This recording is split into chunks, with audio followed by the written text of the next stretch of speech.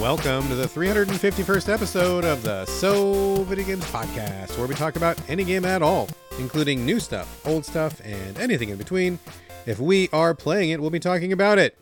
Today we are recording on August 27th, 2023. My name is Brad Galloway. I'm the editor of GameCritics.com, and I'm also 50% of this here show.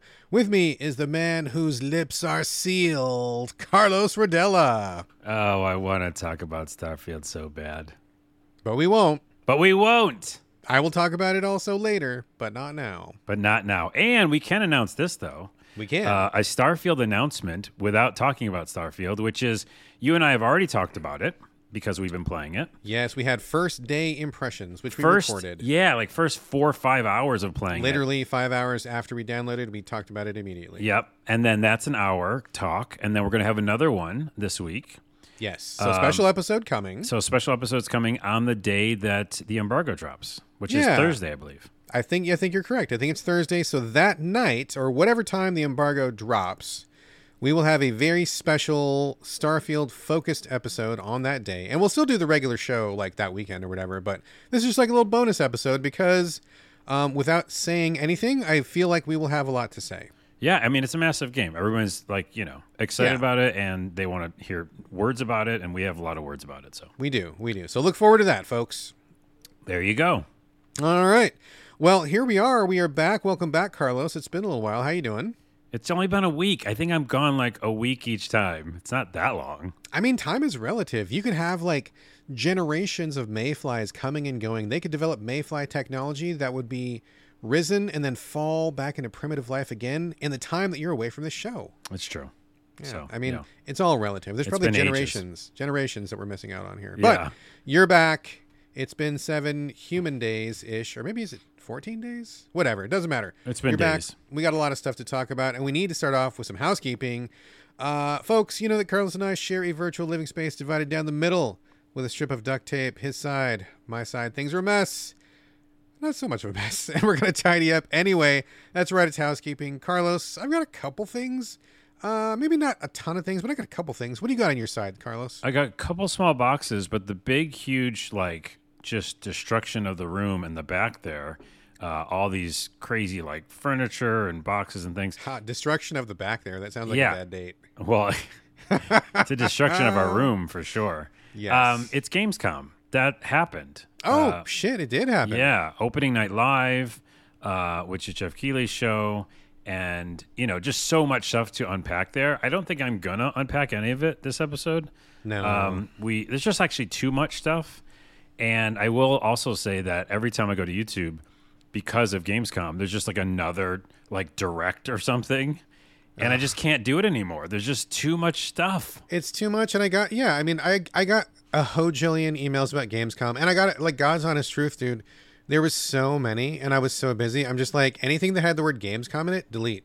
Because nothing's coming out right now. It's all about, we're announcing for December, we're announcing for 2024, and I'm like, bro, that is so far away. I don't have bandwidth for it, so I was deleting those. And then I got something about, there's another fucking Steam thing coming up. Some other Steam Fest? Is it? Oh my goodness, I don't know. I forget which fest it is, but it's another fest. And I'm like, I can't. It's too much. I can't. Too much stuff should be the name of the podcast. There really is too much out there. I'm going to write that down. Opening night live, though, I will say a couple notes I took down. One, they had another person rush the stage, which is the second time in a row now for Jeff. I thought they were going to button that up and not let that happen again. Well, I don't know. How do you do it with security? I don't know. And what's weird is that every time someone rushes the stage, they don't say anything interesting or cool. It's the same thing about Bill Clinton and just weird stuff that doesn't make any sense. And then this guy yelled about GTA 6 wanting to play it. So it's stupid. How dumb. Anyways, a couple of highlights, though. You like Little Nightmares, right? That game? Yeah, I do. Little Nightmares. Yeah, I do. Yeah, they showed the announcement for Little Nightmares 3. So that was kind of cool. That's cool. And unexpected. But a ton of stuff he showed at opening night live was just a lot of free-to-play games and games as service games. And I don't know, a lot of it's paying the bills for him. I'm sure. But it just wasn't really, exciting or anything like that. I don't really have room in my life for those. No, they do take up so much time, too. The other thing that looked interesting, though, was that, speaking of kind of a free-to-play, I don't know if it's going to be free-to-play, but it's the Crimson Desert game. It just looks beautiful. It's like a melee RPG, action RPG game but I know it's this kind of games as a service game. So I feel like we had Black Desert, and then we had Online, that other one that yeah. what's the one we just played that was just in the desert recently? Black Desert Online. No, the other Oh. one. It wasn't a free to play. The one where you we argued about whether you got the money in the Atlas first- Fallen. Atlas Fallen, that was Yeah. in a desert. Now we got Crimson Desert. There's also Yeah. Sandland is coming. Everybody's Yeah. on a desert kick right now. Maybe because they know the planet's going to turn into that. Oh, Jesus. Little peek in my future. Fuck. I know. It's hot enough. Anyways. Yikes. Anyway. And then, let's see. What else did they show? Oh, by the way, in that, they showed the Starfield live-action trailer, which I thought was done really well. I hate all live action trailers. I think they are a complete waste of time and money. Well, they're just a fake out. They're like, Yeah. here's a vibe, but it's not really the game. Yeah, So, I don't give a shit what your vibe is. I care what it is in the game. And like every time somebody does that, I'm like, I appreciate you giving work to actors, as long as they're complying with the SAG-AFTRA strikes. We're still supporting them. But like, it's just a waste because it doesn't matter because that's not what the game is. And I feel like I never watch any live action trailers. And every time Pierre sends me one, I'm like, this is garbage. Don't send this to me. Yeah. Well, Anyway. anyways, the other couple of things is Marvel Snap on Steam, which I texted you about. Yeah, that's cool. That's kind of cool. Yeah, that's and cool.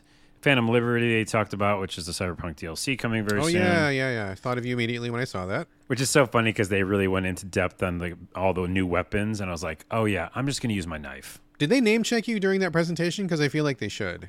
Why? Because I played the game so much? Yeah, because you played the game so much, you talk about it so much. I feel like they should be up there like, hey, They should. we're going to be doing Cyberpunk, and hey, Carlos Rodella, if you're watching, this is for you. Like, I feel like they should call you out a little bit. Here's more content for you because you've already made your own game within We've the tracked game. your play habits, and we know what you've been doing. We need you to play this now, Carlos. Oh, by the way, the first thing. What is the first thing? Let's see how good Brad knows me. No. Although I don't think you'll know this, but what do you think the first thing I'm going to do when I boot up Cyberpunk when the DLC patch has been added? I haven't played Cyberpunk, so I'm a little bit of a disadvantage, but I bet you're probably going to go check on Pan Am. No, I should. That is a good second thing I should do. Oh, okay. What's Sorry, your first Pan Am. thing?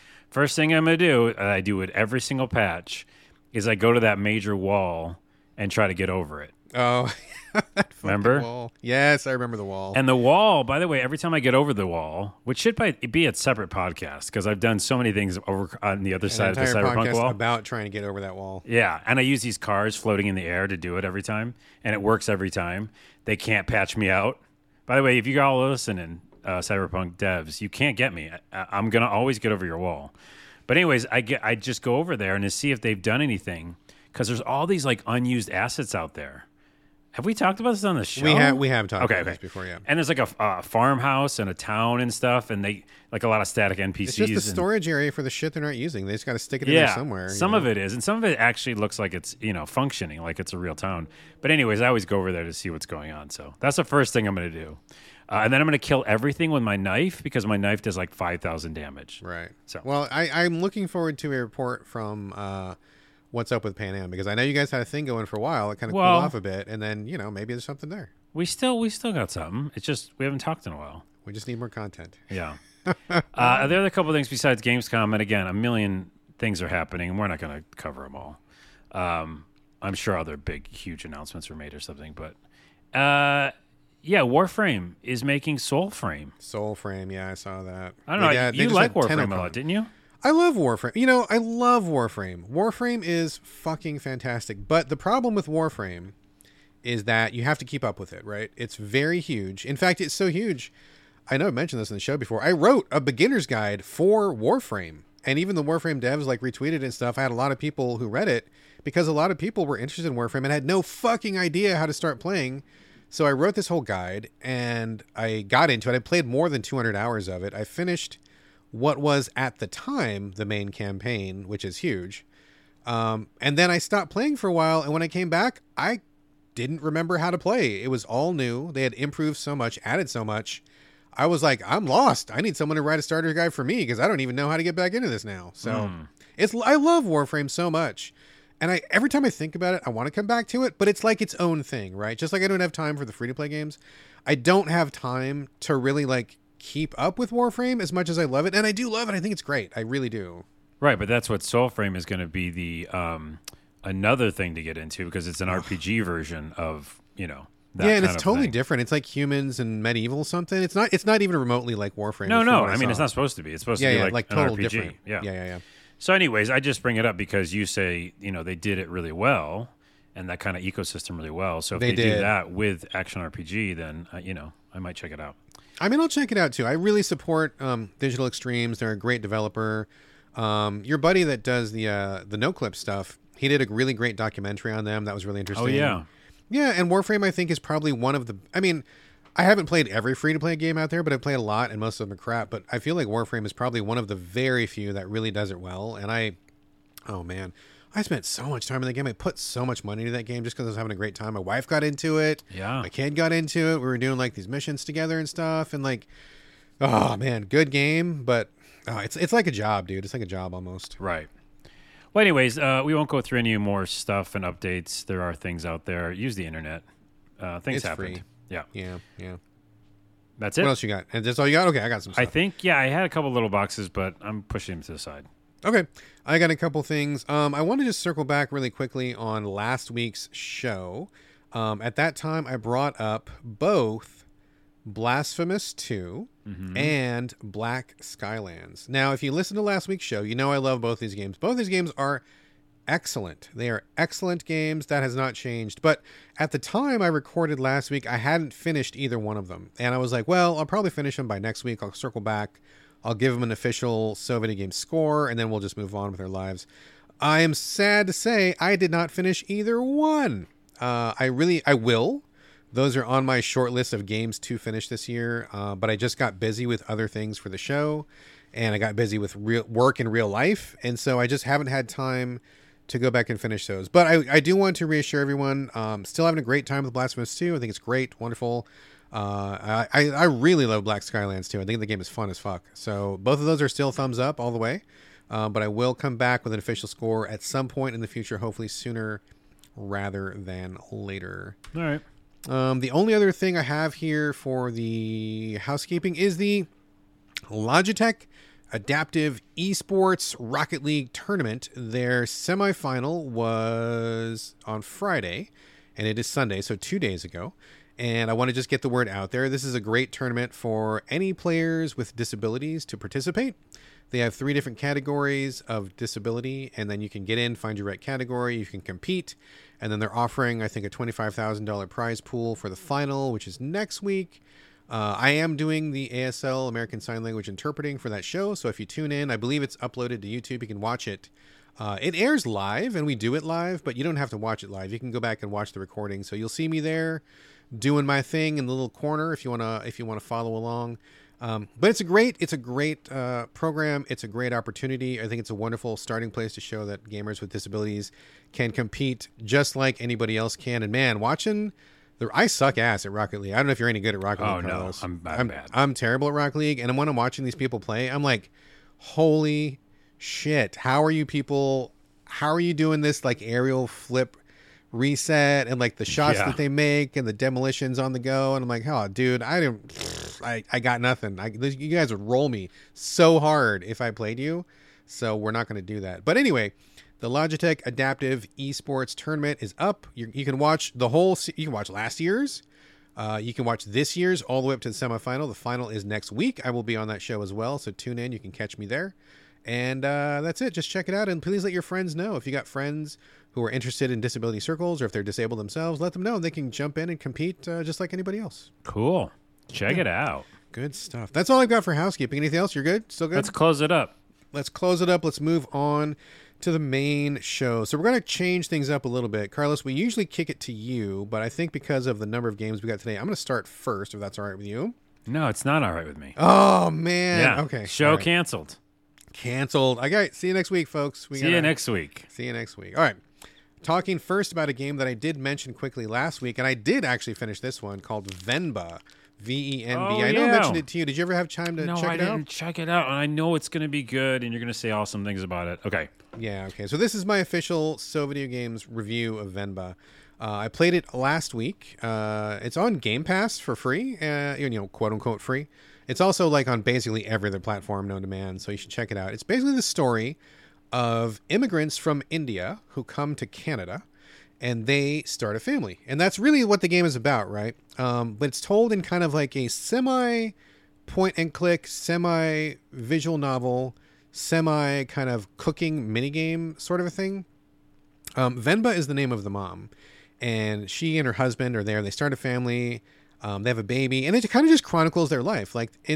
What I like about it is, number one, the art style is amazing. The music is also amazing. And I think it's just really a short, I want to say like 90 minutes, maybe 2 hours, depending on how badly you mess up the cooking. But it's pretty easy. So probably like more like a 90-minute thing.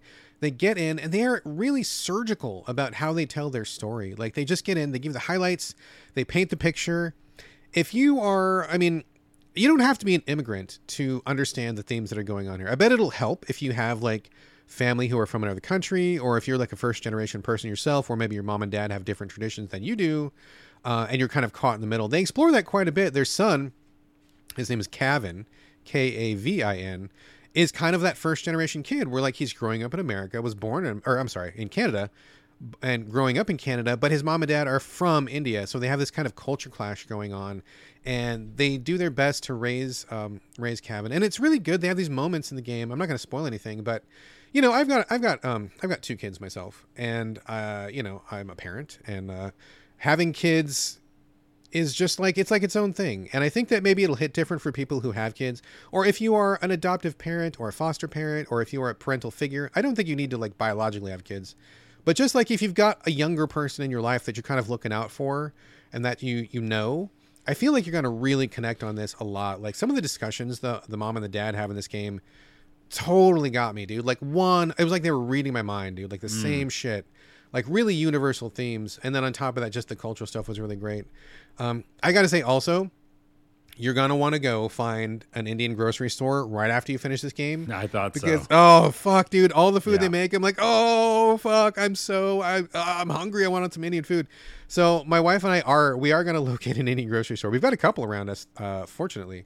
So we're going to go do that. And I want to make some of the recipes they made in there. And it looks like, obviously they simplify them for a video game. I get it's not that easy, but like some of those, I feel like we could probably do those. Me and my wife are pretty good at cooking already. So I feel like we got the skills to pull it off. And man, I'm looking at some of those things. They did this one biryani dish, and I'm like, I need that like right now. Okay, I need it. Real quick tangent on Indian cooking. Mm-hmm. I have a lot of friends who are Indian, and a lot of friends in my last company I worked at actually directly from India came over. Okay. And then actually cooked me a meal. Oh, so man. I have firsthand experience. Biryani's tough. Okay, so biryani's tough.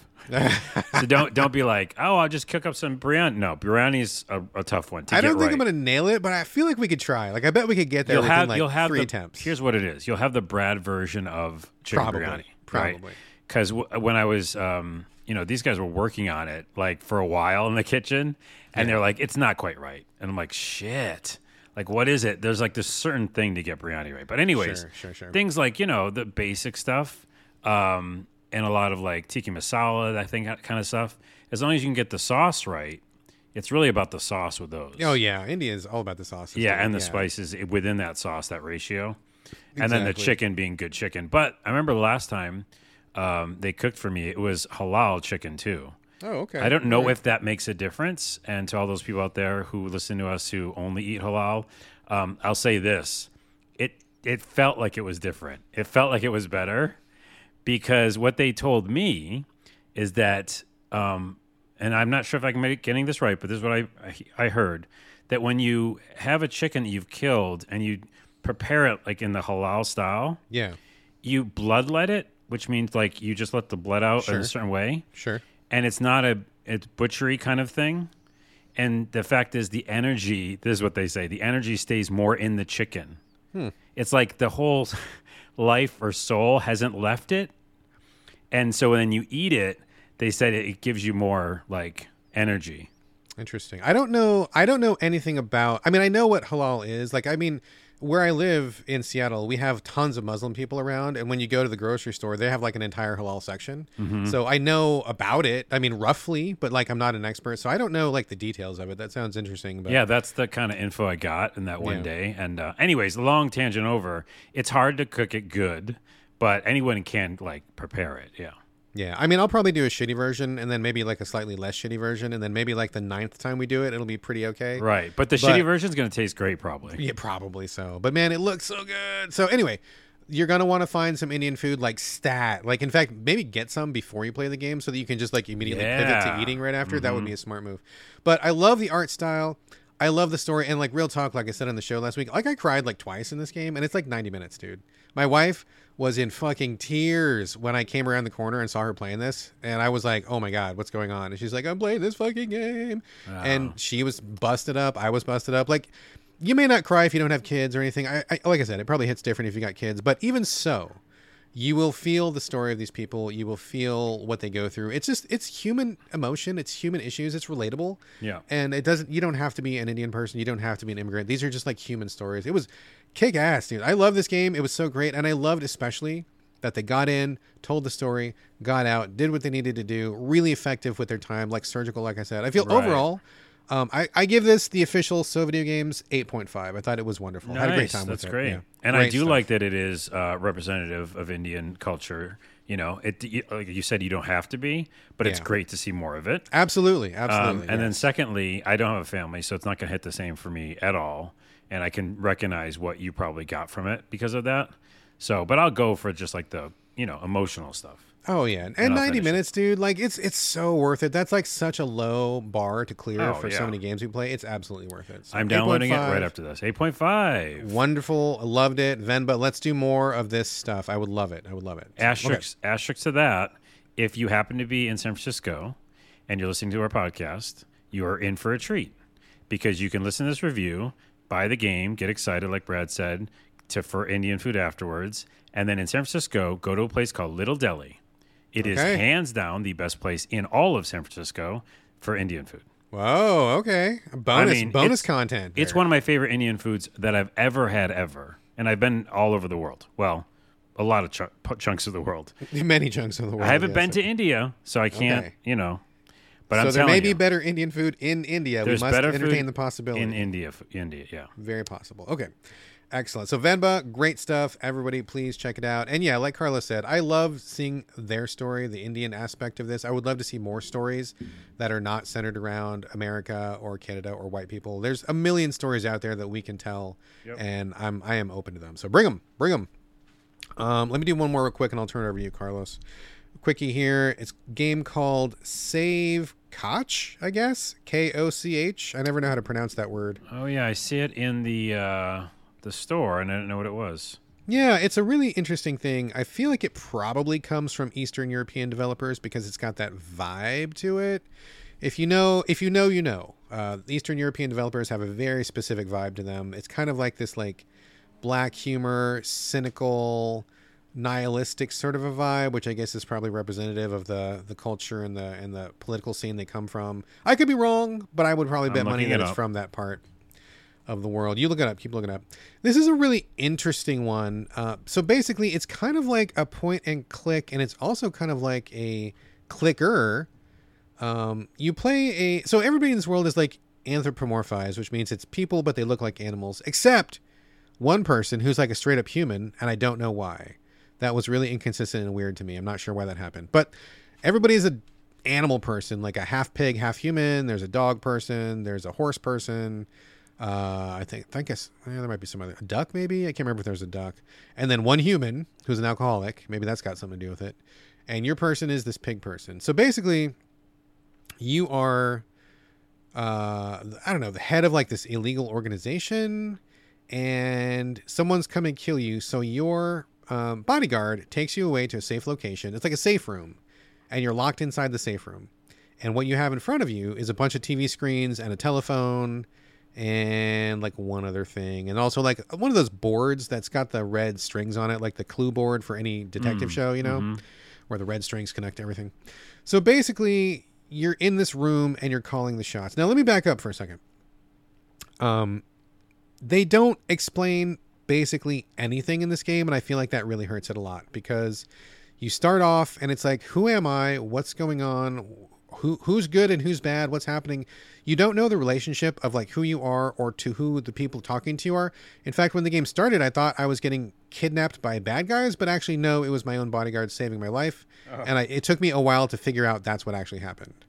Right? So like they need to explain who you are, what your relationship is to people, what your relationship is to the city, et cetera, et cetera. You don't know anything about anything, and you're asked immediately to start making choices about who do you trust, what should you do, where should you send people, because the gameplay is you're inside your safe room, you're looking at a map, and then these little situations will pop up on the map. And this is kind of like a point and click / clicker game where it'll be like, somebody was killed in block A. You need to investigate and find out if it was related to your person. And then it'll be, at the same time, it'll be like, bank robbery in section B. Do we stop it or do we swoop in and help them, or what do we do?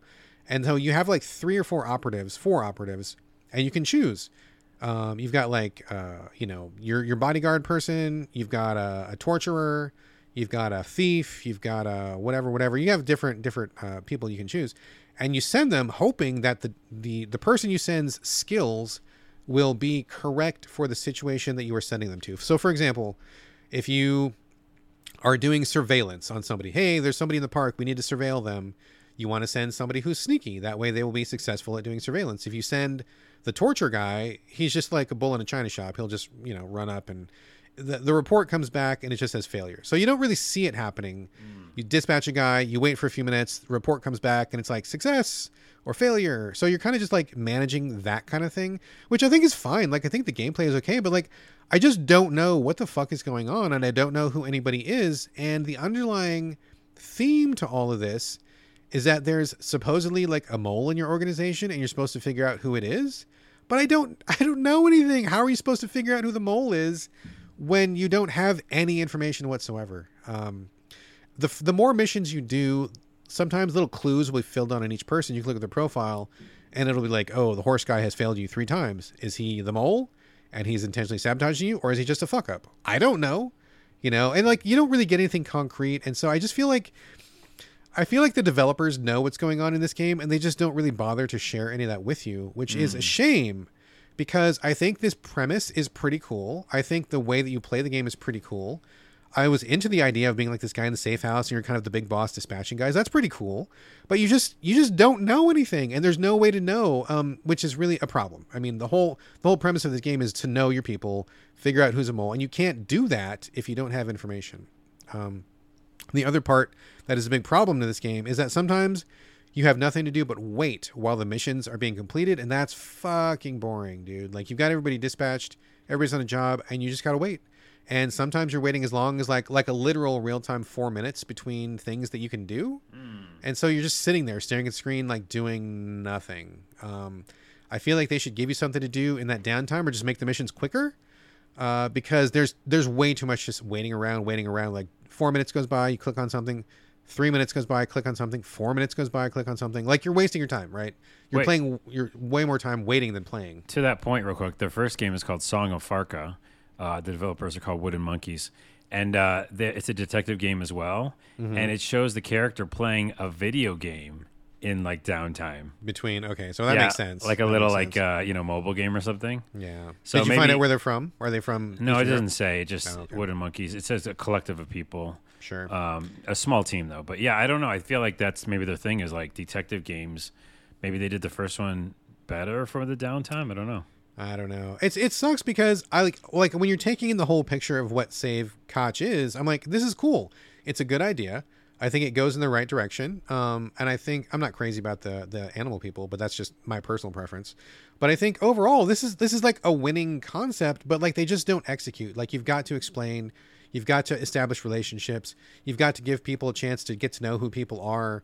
It's just like, it's like I feel like this is half done and it's not quite there yet. And so it fails ultimately, but I really feel bad about it because I feel like they got so much that's heading in the right direction. It just needs to go for like another 6 months, another year, and then we'd really have something pretty good on our hands. So, all right, well, check out the developers either way. It seems like they're working on some cool stuff. But yeah, for sure. So, all right, Carlos, over to you for Fort Solis. This is a very interesting one. I'm very, very curious to hear your take on this. Why don't you give us the capsule and share your thoughts? Yeah, we're both going to talk on this. We will. So we, behind the curtain, have been playing this for a while. We got code a long time ago, which is great. I love getting code early. That's wonderful. It was a while ago. What is this game? It also a game made by 10 people. I know that specifically because I remember them talking about it at Gamescom. Oh, okay. So this is 10 people big team. working on a passion project for them.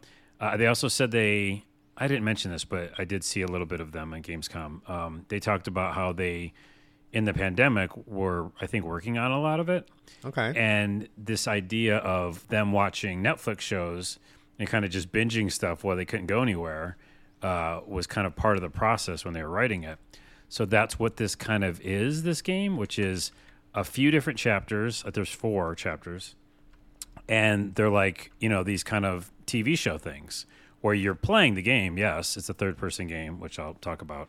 But you're also kind of like just taking it as much as you want so that you can stop whenever you want and come back to it. So you're kind of saying they have kind of like produced a game that resembles what it kind of feels like to watch a Netflix show. Is that what you're saying? Okay. Yeah, and that's what they were saying their kind of like inspiration was.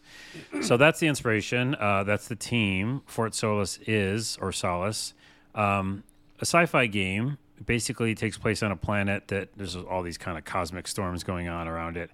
And you and another woman are on the planet kind of just checking up on stuff as you do. All these different kind of outposts are there, and you're just kind of checking up on them. Like a bit maintenance dude. Yeah, maintenance people. And then at some point, some sort of like weird occurrence is happening at one of the stations. So you, as the guy character, decide to go out and check on it. And she stays back at wherever you started from and gets on the radio with you. And so this game very much plays out like a third-person sci-fi Firewatch. Yes. So if you remember Firewatch, it feels like that. 4, not a spoiler, really, but 3 chapters, it plays out like that. Okay. And then it changes. Okay. So I won't spoil it, but something else changes. So for a while of the game, a good chunk, because it only has 4 chapters, it's that thing where you're kind of exploring and doing things and then hearing her talk back to you. Quick question. Did you finish this or not? No, I'm in chapter 4. I'm in the last chapter. Okay. The only reason is because of other games that mainly Starfield. There's too much to play right now. Yeah. So, but I'm gonna try to finish it tonight because it is short. Fill me in. In general, you play as this guy who's going to check on a space station. You're third person. You walk around and can pick up objects. The idea of this game is it's gated by the things you interact with. So if you interact with a computer, then you learn some information. Now a door is open. So it's not like just going to where you want. It's more about like, again, they're really telling you the experience to have by having, just you walk along, you find objects, and then once you interact with them, then you can keep going. So it's very like paint by numbers, very linear experience. Yeah. Which is not in and of itself bad. No. It's, again, they're trying to tell the story in these chunks. Yes. The first thing I'll notice, by the way, when I put it on was I had turned off all the lights. It was in the evening. I think it's beautiful. Like, I think visually it's stunning. Yeah, it looks good. And it's just kind of got its own style too, which I always like when it comes to art. It's not like sharp outlines or anything and cutout stuff, but I just feel like it's got its vibe. Like it's got independent film or something. Yeah, it reminds me of some like some sci-fi movies I've seen where the future is kind of like, it's not like Apple streamlined, but it's like pretty streamlined and clean. They've got a definite like sci-fi vibe that I think will resonate with anybody who watches sci-fi films. Yeah. Oh, you know what? I just remembered. It's like a Blade Runner 2049 or something. Okay. Like it's kind of got that vibe. Anyways, you go to these different places. You're finding some creepy stuff's happened at this station, which is very par for the course.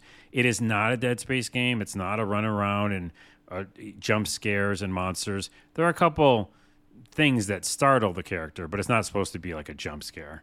And there's some pretty some intense stuff that is at the heart of what is going on in the space station where, people are missing and weird stuff has happened without spoiling anything. So that's really the whole game is you just start walking around looking for stuff until... Basically like Walking Simulator Plus, basically. Yeah, but until you pivot and then near the end of the chapters, the last chapter, something else happens. But okay. So, but the number one thing that you're going to say, and you've been waiting to say this whole time, is that you walk too slow.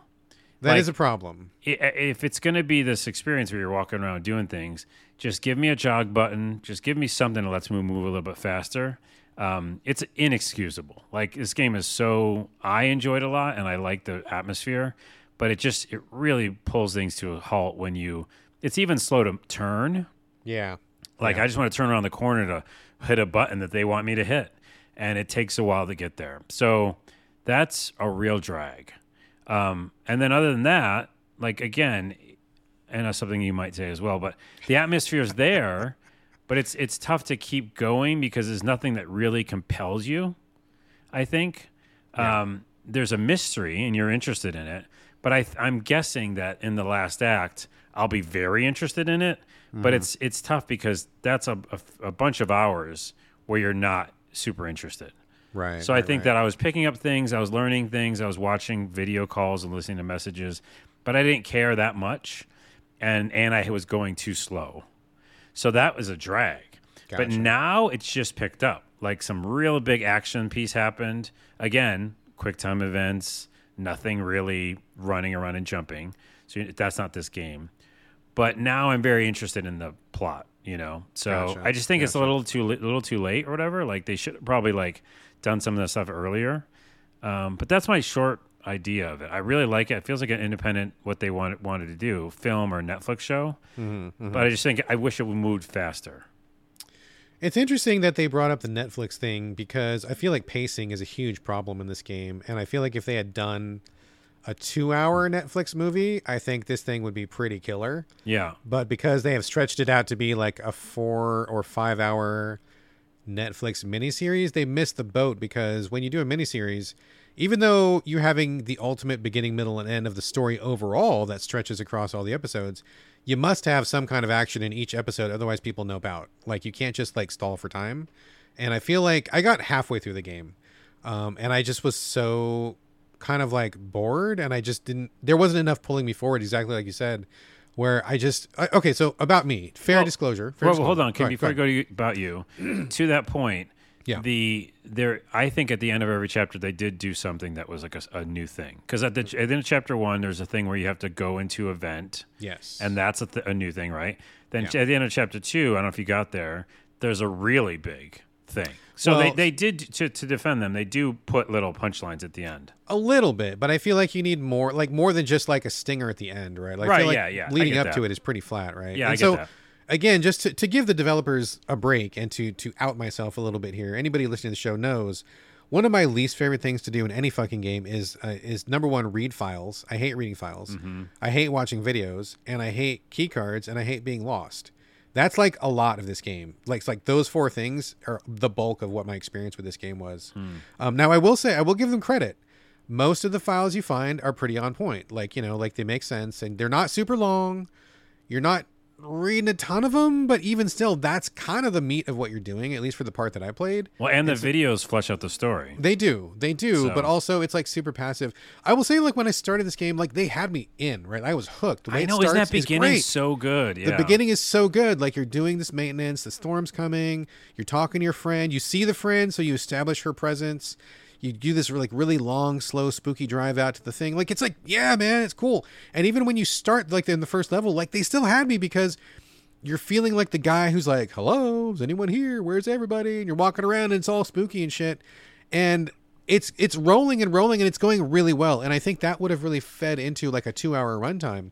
But the problem for me is, like, as soon as I got to the main complex, it's like, you cannot go here. You need a level 3 key card. You need a level 4 key card. And I'm like, oh no, it's one of these.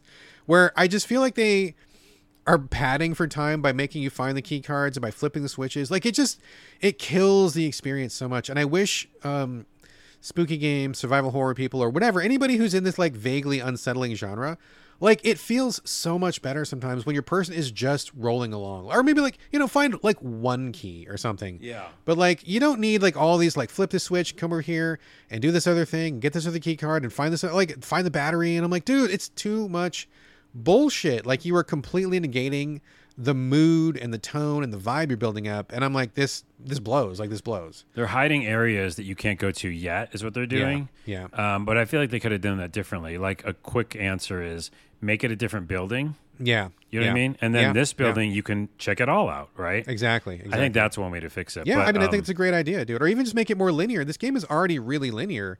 So instead, just make it more of a straight line that you build tension and build tension and build tension rather than oh, I got to find the level 5 key card now, and I got to get the level 3 key card now, and all this other stuff. I did have to backtrack a bit, yeah. Yeah, you backtrack a pretty fair amount. And I will say one thing that also killed this game for me, I probably would have played longer, is if the map was better. The map eats shit. Oh, the map is incorrect. There's a bug in the map. Oh, it doesn't even show you where you are, really. No, it doesn't. It shows like an area where you might be or something? Yes. Oh, good. It's like one of those, you're building, if you look at your map, the building is divided into chunks, and it'll say you're in chunk A. But where in chunk A? I don't know. Which way am I facing? And they don't even tell you where to go. So, like, I got to a point where I found... Oh, I flipped a switch or something. I forget what it was. I flipped a switch, and it's like, and the guy's like, okay, I should go back to XYZ. I had no fucking clue where it was, dude. I had no idea where to go. And I'm like, okay, well, hopefully it's close by. And I started checking doors, and everything was locked. And I'm like, I got literally no idea where to go. I don't know where I am. What I need is some kind of little indicator for me to go. And I would go. Like, if I knew where to go, I would go. I would have kept doing it because I was kind of into it. But when I hit that point, I'm just like, I'm not going to sit here for who knows how long it's going to take me to find. And you walk slow, you turn slow. I'm hitting these doors that need key cards. I don't know where I'm going. And it just killed everything good this game built up for me, dude. Just killed it. Wait a minute. Is that the moment you noped out? I feel like it is. Yeah. Okay. It is, yeah. I can't, I don't know where I am. I'm stopping this game. That sounds right. That is me to a T, dude. To pile on one more con then, okay? My overall thinking of this game is that I still like it a lot, and I'm going to finish it. So there you go, right? Okay, but good. the other con is, and this is definitely a minor spoiler if you want to jump ahead for a minor spoiler. Jump ahead 2 minutes. 2 minutes. The woman who's on the radio, I'm not going to spoil anything else about that, but... for the most of the game, when you're just the guy doing the exploring, she is like trying to be funny and kind of add like stuff, some little jokes. It might be zombies, blah, blah, blah, watch out. And then at some point, really horrific stuff happens, right? And stuff you haven't seen in the game yet that I've seen, with death and stuff and some bad stuff, right? She still starts making jokes. Oh, really? She gives it for a minute. She gives him like I hope you're okay, but and then the next minute you roll around the corner because again they didn't do the narrative like what is it pipeline. They didn't look at it probably well enough. I don't think because like 2 beats after a serious thing happened. She's talking about zombies again. Back to jokey. Well, you can't do that because the whole idea is you built up this really cool, creepy ambience. Yeah. So I feel like that's just a failed. Just undercuts the whole thing. Yeah, exactly. Yeah. Well, it's funny you say that because I was literally just about to praise the voice work. I mean, I didn't get as far as that to where she's misreading the tone, but up until the point that I got, like, I think the guy's voice work is great. I think her voice work is actually excellent. I think that she is a newcomer. I believe I read something about that where she's doing, she's not an established voice actor. I'll just put it that way. But she does a great job. I mean, I think that's probably more direction than the actor's problem itself, right? Like, but her voice is good when she's doing the jokes, when it's appropriate. I was like, oh yeah, this is great. Like, I love this. I love having her talk to me. It feels real. Like it felt very on point and very like believable. Yeah. And that helped support the experience for me as far as I got. There's also the video logs, which are done by an established voice. Is it Troy Baker that does those? I think he is in that. Yeah. So obviously good job, whatever. But so up until that point, I think the tone was great. The voice work was excellent. I think when you're in the part of the game where you're just moving forward and the guy is searching and there's not really any barriers in your way, you're just kind of discovering and exploring things. That's hot, dude. That's good stuff. It's for me, when you get lost, you start to have to backtrack. You don't know where you're going. You're faced with like finding batteries and key cards and switches. That's when it just falls apart. And I would really encourage, maybe not these developers, because I think it's maybe too late for this particular game, but maybe for them in the future or other developers listening, let's get away from that. Okay. Like we were doing that in Silent Hill like 20 years ago. Like let's change the paradigm on that. Let's do less key cards. Let's do less switches, less chest shaped keys. Even Resident Evil's kind of backing off of it a little bit, right? Let's do something else. And let's just go with the narrative flow, dramatic flow, build up energy, build up scares. Let's do that instead. Cause man, I'm fucking out when I got to find 17 key cards, dude. I agree. I mean, I don't want in any game ever again, ever. Like I don't want any sort of key to a door or a chest or anything really. I will talk about Baldur's Gate again, and there's keys to chests in that because it's an RPG, D&D. But actually, to that point, in that game, because it is very much like D&D, you can just smash a chest. If you don't have the key. Lockpick too? You probably got lockpick. You can lockpick, right? But you can also just like fuck it, smash it. You can also take it with you and unlock it later. Maybe a magic spell to unlock, possibly. I would imagine so. The point is, you can do like 15 things to it. Right. You don't need to find the chest-shaped key. But yeah, I don't want any like horse head keys. There's literally a horse head key somewhere in Resident Evil. I'm sure. Yes, there is. So, anyways, I think that you're right. The voice acting's great. I just think that pacing was off. Yeah. But besides that, and this twist they just did, it definitely made me want to finish it. So I think they did a lot right. Pacing's a little off, and the character just has to go faster. And by the way, they could patch that. Like that part they could patch. Yes, the walking big speed. Of a crazy walking speed. Yes, update. They could do that. Please do that. Please do that. Well, tell me when you finish it. I'm not going to play because I've got too many other things to play. But like, I am kind of curious how it shakes down. So when you finish it, like DM me or something and tell me how it finishes because I'm curious to see what the resolution was. So yeah, okay, all right. Up next is I guess it's a big game that people are talking about right now. I don't know. I guess I'm not sure what the vibe is on this, but Armored Core 6 Fires of Rubicon just came out from Software, the makers of Elden Ring, Dark Souls, Bloodborne, Sekiro, all the greatest hits that you know and love. I feel like this is going to be a pretty big departure for many people. Just to give a little bit of a background before we launch into this, and Carlos, I'll let you lead off if you want. Armored Core has been around for a long time. The original Armored Core came out in 1997 for the PlayStation. Original PlayStation 1. That's when it came out. That's how long it's been around. I played that game back then. I reviewed that game back then. That's how old I am. So I have played literally every Armored Core game that has ever come out to America. And for a long time, people had no idea who From Software was. They didn't know what Armored Core was. It's like everybody thinks that they sprang into being with Dark Souls and they're just like this wonderful developer out of nowhere. No, man. They were working away in the salt mines for decades before people recognized them. They had all sorts of IPs, all sorts of series before Dark Souls. That was their big breakthrough, certainly. But before Souls, Armored Core was their bread and butter. That was the biggest hit they had. And we were big fans of it at Game Critics. I, played and finished almost every... I played every one, and I finished almost every single one. So I'm definitely well-versed on the Armored Core stuff. So this came out, and I'm guessing that this is going to be a lot of people's first experience with Armored Core. I bet there's a lot of people who had no idea Armored Core existed. They don't know From's history, which is fine. I bet people are going to be maybe surprised, maybe caught off guard by what this is, because it's a very different thing than Souls, than Elden Ring, and so forth and so on. It's its own thing. But to be fair, Armored Core was a thing before Souls was ever invented. So Armored Core came first. So we're going to talk about this. I played it. Carlos played it. Carlos, do you want to lead off here?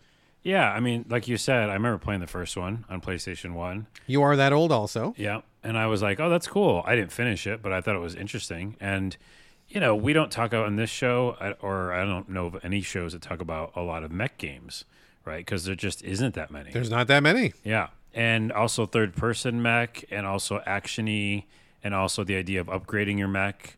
As a single player game. The tinkering and stuff, the assembly. Assembly and stuff. All that seems very interesting to me, and I've played a bunch of those types of games. So that's why, to answer your question in text, why did you get this game, Carlos? Is because two reasons. One, I remember liking it back in the day. I remember liking mech games. And again, like I just described, if I can get one where I can tinker with it and do all these upgrades and really kind of grind a little bit, that seems fun to me. Like, it still seems fun to me, that concept. And then in a bunch of interviews, so this is on them, some people from FromSoft and other people who were like interviewing them, it came across that this was going to be such a departure from Souls, which it is. It is. And it's just in its, I guess, style and, genre and the way it plays, right? It's an action-y game. Yeah. But they made it sound like it wouldn't also be the big boss thing either. They made it sound like it was going to be this, not open world, but this, these huge landscapes where you can go and explore and upgrade your mech and get better and take out enemies. So they really kind of like did me a disservice by saying it wasn't like really, really hard like the other games. Yes. And they're fucking wrong, because the very first boss, which is maybe not even 30 minutes into the game. Less than it's like 10 minutes. It's into in the the game, the maybe. beginning area. There's a boss, and it's really difficult, and I haven't beaten it yet, which is very similar to Wolong, Yep. where I just left the game. So I don't want to leave the game yet, and maybe you'll convince me not to. You already gave me a strap for that boss, and I'll try it. Yeah. But yeah, and we can talk about how it plays out, but that's why I got it. And so I feel like kind of, slighted, or what, I don't know, just bad about like Taking advantage of me. from what I read and heard. But yeah, what it is, third person actiony game, very much about dodging, right? And Yep. going all around the screen, jump up in the air. You're like vertical. There's a lot of verticality. The only thing is, in my opinion, so far in the early game, it seems tough to stay in the air, because there's a lot of that kind of like battery and energy bullshit. Yeah. So I felt like on the ground, I feel badass. But the minute I get in the sky in the very beginning game, I don't feel good. I feel like I've got to manage a lot, Yeah. Maybe that's on my playability of it, but No, I think that's fair. I think that's totally fair. it just feels like you kind of drop into the ground a bunch. So yeah, I like parts of this and how it plays.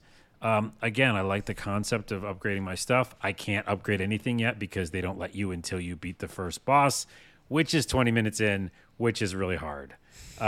Which I think is just terrible, terrible pacing. Yes. But on paper, I like the concept.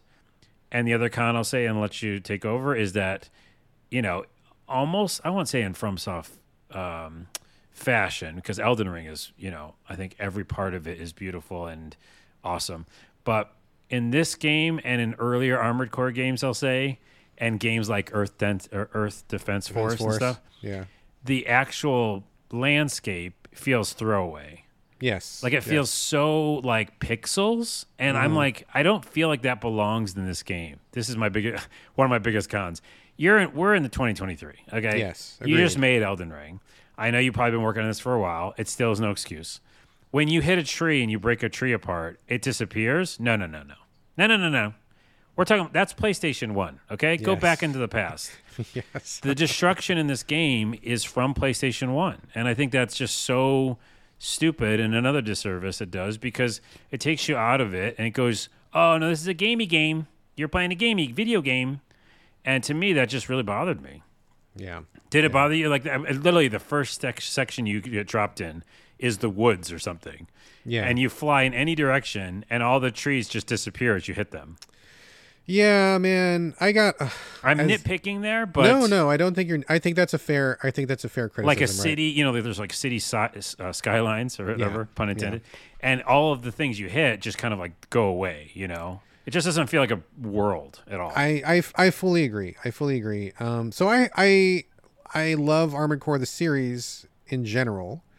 I will say that I'm having extremely mixed feelings about this one. Everything that you said, I agree with 100%.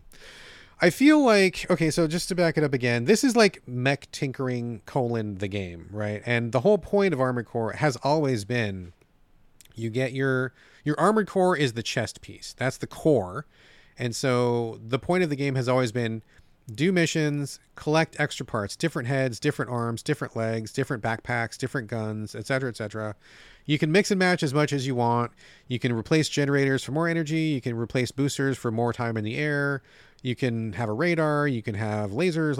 Whatever, dude. Like whatever. This is the most mech tinkering series that has ever been. And I think in that particular aspect, I think it's fine. But there are other aspects to this experience which feel frozen in time. I feel like, oh, right. Yeah, I was genuinely expecting this game to be more of a step forward than it is. It feels like I could have been playing this on the 360. It feels like I could have been playing this on the PS2. I mean, if you take aside the graphics. Now, the graphics of the mechs themselves, the cores, they look great. I mean, I think the mech designs are awesome. Like all the little pieces and the guns and the way the legs go and where the boosters are. Like they look badass. Like these mechs are just, it's shit. They're really good. But everything else about this game, I mean, I'm not trying to be dismissive and I'm not trying to be insulting in any way, but I have to say, given my experience with the series and given what FromSoft has done recently, I feel like they cranked this one out like really low effort, really quickie. It doesn't feel like they've really put a lot into it. And I'm sure that's going to have people screaming, and I'm not trying to, dismiss anybody's efforts. I'm sure, you don't know how to make a game. It's really hard. Okay, I get it's hard to make a game, etc. Whatever. I play 1,000 games a year. I'm just saying from a critical perspective, this one feels very low effort to me. Like you said, the trees and stuff, like all of the landscapes are really boring. I feel like the controls are not exactly where I think they should be. I have some issues with controls. I have a lot of problem with the target lock dropping. The target lock drops all the time. And this game is so lightning fast. You might expect this to be like a lumbering kind of a mech warrior kind of a game. It is not. This is like anime fast, laser swords, shooting missiles in the air, dash, dash, dash, flying around. And I feel like the target lock just sucks ass so bad. Like I'm constantly fighting the camera because the enemies you fight are so fast and they get behind you so quickly, and you've always got to be ready to dodge or to block if you have a shield, I'm constantly like fighting the controls to where I just don't feel like they're up to par. Hey, real quick on that controls point. Yeah. I just feel like a lot of it feels the word is unreliable. Yeah. I right? think that's a good I don't word. feel like I've got the handle on the situation. And especially when I got to the boss, then I already didn't, have a full handle on the situation before that. Yeah. And they made, by the way, back to the pacing again, they made all the other little enemies you fought until the boss easy. They're total pushovers. It's like just hitting buttons and then they go away, right? And that's just fucked up to do that and then be like, oh, now this thing you have to got to figure out and it's really hard and it's got 1 million hit points. So I hate that. But it's just like, as I'm just even doing anything like dodging and stuff, I feel like with the graphics that you mentioned, which feel almost arcadey and old, then the unreliable camera and unreliable targeting, and then I don't even know where I'm supposed to stop when I stop like boosting. Yeah. Like I have no idea when it ends. You know what I mean? Yeah, exactly. Yeah, I know So exactly what you're talking about. all of that makes it like water. Like I feel like I'm just swimming and I don't know how to grasp on anything. Probably drowning a little bit too. I'm Yeah, guessing. drowning a little bit when I get to the boss. So This I feel like game's- that's it. Yeah. Yeah, no, I mean, agree. I totally agree. I feel like this game starts off incredibly poorly. Kind of like you said, you name-checked Wolong, which I think has a very... I didn't think anybody was going to outdo Wolong for worst first level, but I feel like they played Wolong and they're like, oh yeah, we can do that too. And like, don't do that. Like, you haven't even gone through the tutorials. You don't have any real ability to change your mech around. And they gave you this horseshit boss. And I can already hear people. There's already been people, I finished it on my first try. Yeah, okay, I know you did, Mr. Wonder Kid, Mr. fucking genius. But like, I think it's a really poor first boss from any reasonable metric. You don't design a game like that. You don't design a hard boss like that before the player even knows what they're doing. Yeah. Before they have any of the options. It's just a really, really poor It's choice. before the tutorials. Yeah, it's even before the tutorials, which I didn't is a even joke. get to any yet. Yeah. Yeah. So like, once you know what to do, great. You can get through that boss. I got through the boss, sure. But like, it was miserable and it took me a minute to figure it out. And it's just a really, really bad way to start because like you said, the enemies before that are pushovers. You're basically pushing a button and killing him with one hit. You get to the boss and then he just like rolls you so hard. And the tactics you think would work don't work. And it's miserable. It's a really poor way to start. Once you get past that, I got past it. I'm a good chunk into the game now. At least past the second main boss. I'm a little further than that. I just keep having the same problems. Like, I just feel like the difficulty spikes are wild. And I understand that the point of this game is you get to something you can't beat. You need to go back to your garage. You need to disassemble your mech and make something that will get past it. For example, if you're getting hammered with a lot of missiles, then maybe make something that's faster so you can dodge the missiles. If you're not doing enough damage to something because you've got a pea shooter, maybe change up your robot so you've got a heavier gun. I get it. I get that. But there are so many spikes that just feel really mean-spirited and unfair, especially in today's environment when they were pulling that shit back on the PlayStation, like, it was uncharted territory. Like, they were kind of doing what they thought. There was no way to patch after you released the game. They were doing their best and they were just experimenting. I get it. But now it's like, there's no real excuse for that anymore. And I just don't see that as a valid way to like really design a game, especially for this game's going to be so many people's first experience with Armored Core. Like, they're not really communicating effectively what a person needs to do. And it sucks because there's like the Souls fringe, right? Like the people who are great at Bloodborne, the people who had no problem Sekiro, those people are in my feed saying this game is super easy, I love it, it's amazing. But when you go to look at comments from other people, they're like, this game is fucking hard, I don't understand it, it's really frustrating, I hate FromSoft. Like there's clearly a large percentage of people who needed a little bit more onboarding to get in on this game. And FromSoft is just simply like shrugging their shoulders and being like, oh well, too bad, so sad for you, right? Which is, it's just not a good way to approach your customers. I really don't like, I hate the radar. I think it needs to do a better job of locking on and staying locked on. I hate the general radar of this game. I mean, maybe in previous Armored Cores, you could buy different radar attachments, which gave you a better map that you could look at. So if that's what's going on, great. But they need to hurry up and give me that radar, because I feel like I'm constantly flying through levels blind and guys are like sneaking up behind me and I'm not getting a good situational awareness, which sucks. And I fucking hate the UI. I think the UI is awful in this game. It's like, to know how much ammo I have left on which weapon's on cooldown, you know, like the timing of certain things. I feel like it's miserable UI. I do not like it at all. I wish it was more visible. And I'm hoping, again, like previous Armored Cores, where if you change certain parts, it would change your UI, which I think is cool. Yeah. I need those options like immediately, and I don't know if that's even an option. I'm hoping it is, but I don't know that it is. So in my current status of shit UI, shit lock-on, shit radar, and these difficulty spikes, I'm feeling frustrated because I feel like we are trapped where Armored Core was last generation before, and I feel like they just haven't really moved it forward. Yeah. It's disappointing. Right? And I feel like maybe this is the break for them. They just did Elden Ring. I'm sure that's going to go down in history as one of the most impressive open world RPGs ever, and rightfully so. I mean, everybody recognizes the greatness that Elden Ring has. I'm not disputing that. But this feels like okay, we're going to just do something pretty easy and quick. We're going to just kick this out real fast, and we're not going to really put that much into it, because this feels basically for more or less like every other Armored Core. And I was really ready for that series to move forward. I will also say the story is as miserable throwaway nonsense as it ever has been. I was really hoping for more of a human factor, like a face to your pilot, a face to the people you're talking to. All you get are these little text logs. The missions are throwaway, so you don't really get a sense of who's who. You're like this mercenary between corporations, and I can't even tell who's who. I don't remember which guy is doing what and what their motivations are or whatever. It doesn't really matter. And also, I was hoping for branching storylines. You know, if you're a mercenary and you support Company A, that means Company B has taken a loss because you helped Company A win. But you can do all the missions. It doesn't really matter which one you do. Like, there's no branching of like, well, I chose Mission A, that means Mission B is shut off. As far as I can tell so far, that hasn't happened. It has been in previous Armored Cores. I guess they took it out, or maybe it's coming up later. Who knows? But I just don't feel in any way involved in the world or the story, and I feel like that's a missing opportunity. Like the Armored Core stuff, the robots itself is fine. I think it's great. It's what we've seen before, and I think it works. But I want more. I want a better world. I want more immersion in the story. I want to give a shit about what I'm doing.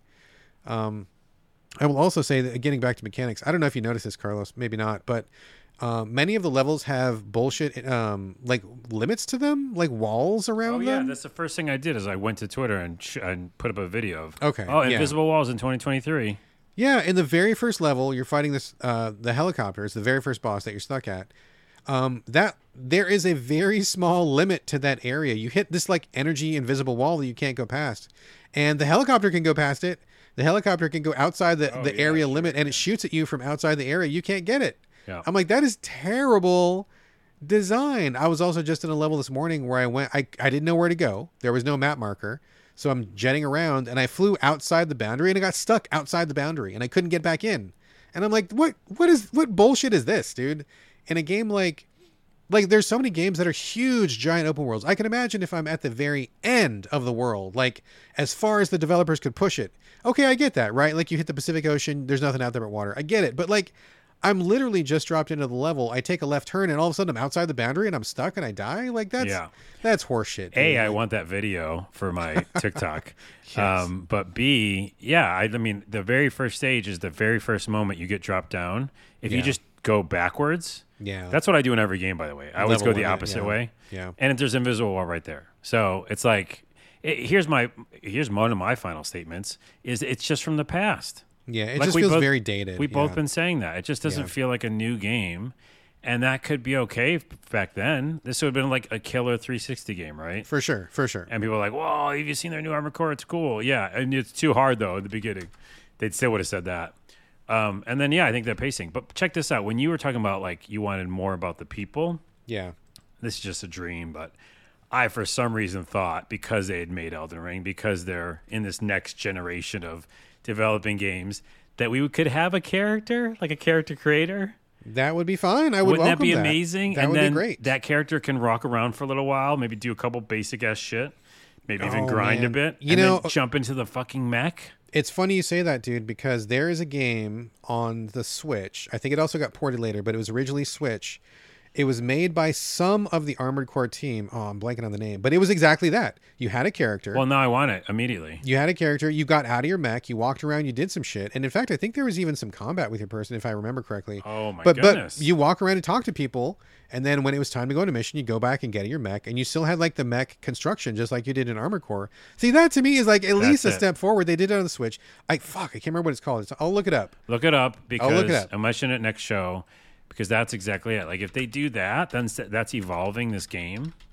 But without it, it's just like an arcade game. I don't know. Oh, here it is. It's Demon Ex Machina. That's what it was. Okay, I'm going to go get it. Demon Ex Machina is exactly that, where you walk out, you've got a character, you've got more story, you've got the Armored Core pieces. It's got at least one of the Armored Core team.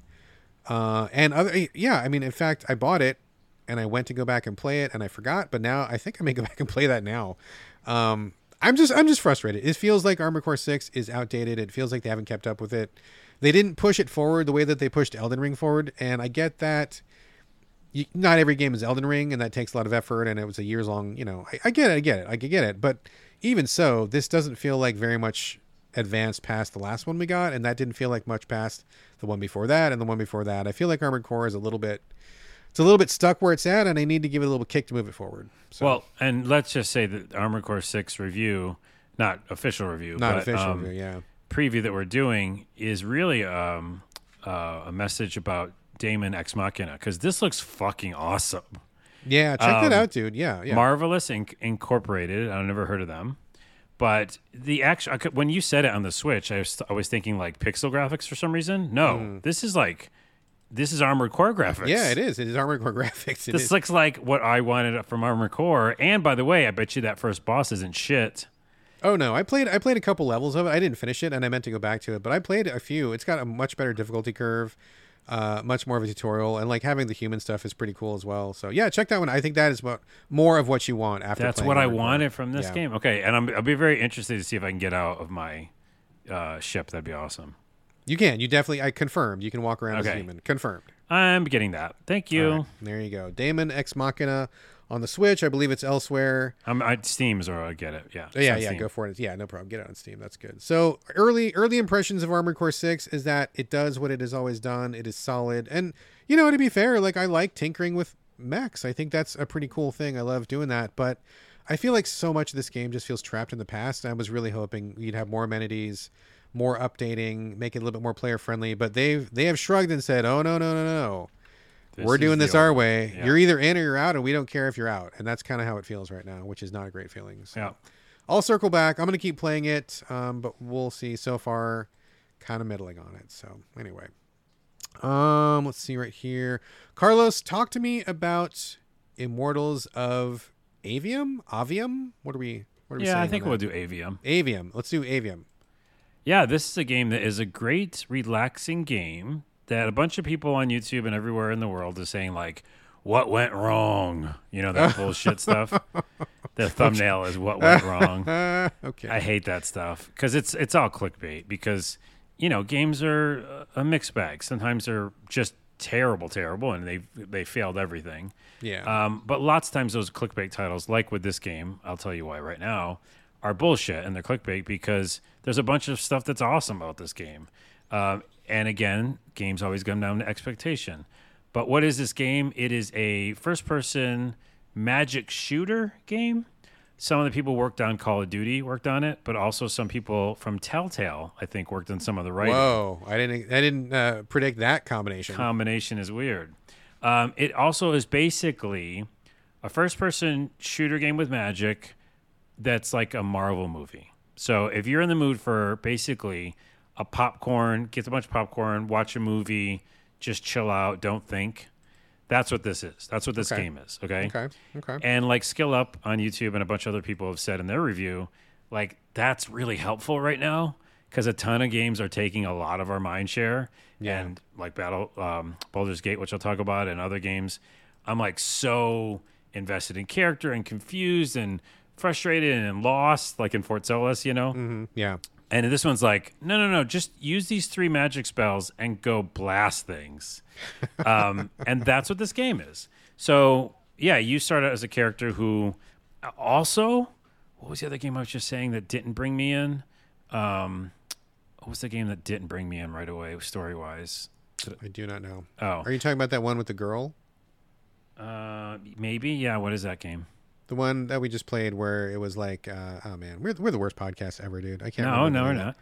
The one where the girl was going in the open world. Is that the one you're thinking of? I think so. Keep going.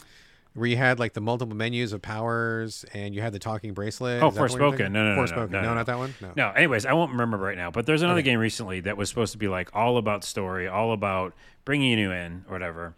And I wasn't invested. But in Immortals, I feel like they did their investment really easily and quickly because you play as a character who's in the lower part of the city, which is the more poor section, and there's like the fancy rich people are above, and so you're already kind of like picking sides. You have a vibe of like, oh, those people don't know what we're going through, so you're kind of already on board there. Then a big, huge destruction, bad thing happens, so you immediately feel for the character, and you're already down on your luck, and now you feel really bad. And then you're thrown into the action, fighting things. So I feel like they do a pretty good job, reverse of what we said earlier, for some other games of pacing. I felt like I was just right away, Okay. Like I invested in the character, I'm invested with the combat. And then you learn that you have all these abilities, which is basically you can control green, red, and blue magic.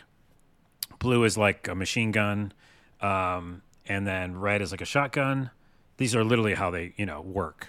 Like close range is red, right? Boom. Yeah. And then green is that's how a shotgun goes. I love that shotgun. I wish they need to add that in whatever next the next Doom game. You should have a patch that says ba-boom when you shoot it. That'd be amazing. And then the green one, I don't know what the green one does, but I feel it's more long range. I want to call it maybe like a snipery one. Mm-hmm. So it's definitely got those like Call of Duty kind of vibes there, but it doesn't matter because it still feels like magic. There's also a whip move where you can like whip something and then bring it to you, get over here. Sure. And all of it just feels very intuitive. You cycle between them. And I've picked one that I like the most. There's obviously a skill tree for all of those different colors. And I just like the blue one better. So I'm just upgrading that. And I basically stay in the blue. And then I'll jump to another one if I need to. And then you traverse the landscape with kind of different ways. And you kind of keep gaining abilities. And that's kind of it. You're fighting bad guys. I won't go too much in the story, but there's not really much to spoil. It's just like you're fighting in this war of a bunch of bad guys. Sure. Well, so if I'm hearing you correctly, the takeaway that I'm getting from you, and please correct me if I'm wrong, is just like it's basically fantasy-styled first-person shooter with magic spells instead of guns, and that's kind of what you're doing? Yeah, and I think like what's that, Avowed? It's coming out soon, and some other ones. There's going to be more games that use magic than first person that are more RPG-ish. Mm-hmm. This is like basic shoot 'em up, Okay. It is definitely a first person shooter game. But what I was saying is that like it's nice to have because you don't think too much. And there's like a million like chests around everywhere and you're like shooting chests to get loot and you just feel like you can do this for an hour and then put it down. You know what I mean? Like just go in, blow up a bunch of things, get some chests. I assume it probably feels good then. You like the controls are it feels great. And all that stuff. Okay. Yeah, I mean, again, they have like some really good development behind this and like years of experience of shooter games. It feels like that, There's some puzzles, but very few. They're all super simple. And it's just, it wants you to just kind of get through this movie. And then I guess for some people who don't like cutscenes, I think you as well, there's a lot. Right. This is like watching a movie. Okay. Gotcha. And then you do a ton of action and then you watch a lot of movie again. So I think if you're in the mood for sitting down, popcorn Avengers movie, but you're also shooting things. That should be the box review. That's what this game is. If you feel like shooting things. Feel like shooting things and also watching an Avengers movie while eating popcorn and not thinking too much. That's what this game is. That is quite a bullet point for the back of the box, right? It is what it is. And also it's a nice escape from all the other, intense games I've been doing. Right. That's what that is. Cool. All right. Nothing there for me, but that doesn't mean it's not for other people. I don't know if you've ever done that in the podcast ever. You just go, all right, okay. Moving on. All right. Moving on. You will not play that game, I'm guessing. Zero interest in anything that you said on that one, so I'm going to pass on that. It's fun for me. Yeah, I mean, and that's the good thing about this podcast, right? It's horses for courses, different strokes for different folks. Yeah. Someone out there listened to that and they're like, yes, that is the game that I want to play, and they're going to play it and they're going to have a wonderful time because you recommended it, and that's great. But that game, 100% not for me, and that's okay too. Yep. So anyway, all right. Let me talk for a minute about a new game called Iron Danger, which is the funniest title ever. It is. It's goofy. I don't know. I don't know why they picked that title because there's probably a million other titles that would have made more sense than this one. So this is a very, very, very interesting experience. Iron Danger is. It must come from a small team. And by the way, it was in my queue. I took it out of the library because I learned about that mechanic that you're about to talk about. Yes. And it scared me away. So there's a mechanic about this game that's different. And you're going to talk about it right now. Yeah, I'm going to talk about it right now, literally right now. So Iron Danger is a kind of a top-down action RPG, more action than RPG, really. But it tells a story, and the story is just like, honestly, full disclosure, not great. You're like this girl who's in this fantasy land, and bad guys are coming, and whatever, it doesn't matter. The hook to this game is that they have a very incredibly interesting spin on tactics and about turn taking, sort of. What happens is you get into battle. There's a story reason for this. It doesn't matter. The point being, every time you get in, so when you're not in battle, you're walking around real time. You're walking around in this isometric perspective, picking up items and exploring houses and just walking around this little fantasy world, whatever, it's fine. But when you get into a battle, here's where the good shit comes in, the interesting shit. Everything stops when you encounter an enemy. It says like fight, and then everything stops. Immediately, your screen is divided into 16 heartbeats, which I find is already interesting. That's a new metric we haven't used very many times before, and I'm into it. So the screen gets divided up. It's a little bar on the bottom. It's divided up into 16 sections.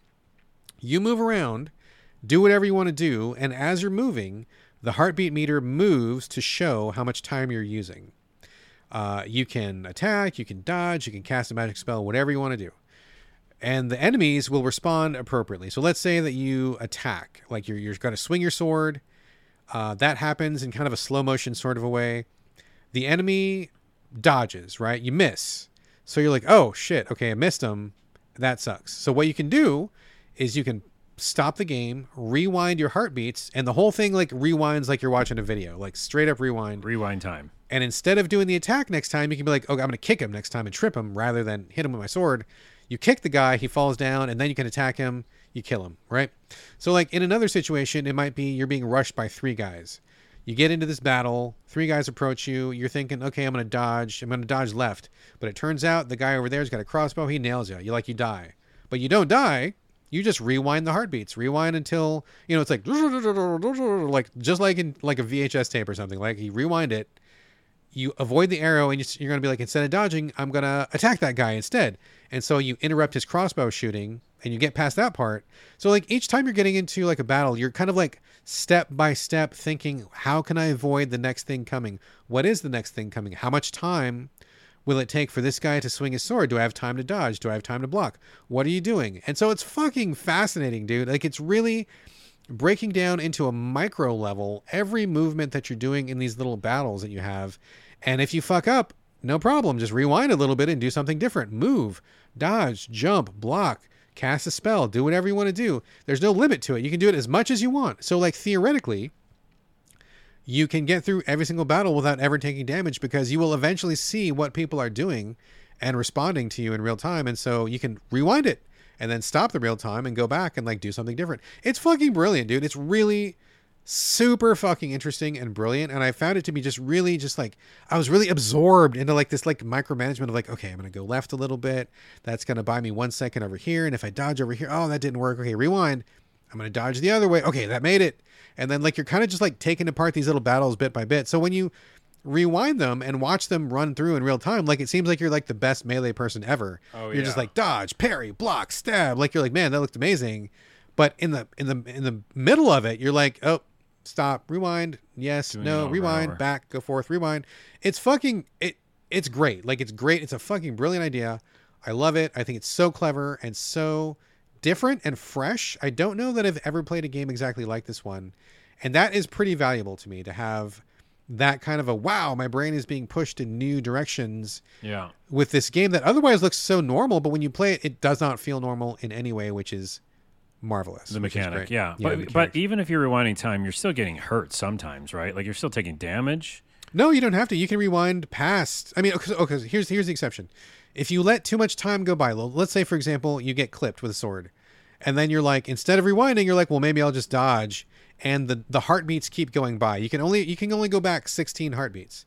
So if you wait too long and then you try to go back when you're like at 20 heartbeats, you're going to miss that damage because you let too much time go by. But if you immediately rewind, you will not take that damage. Okay.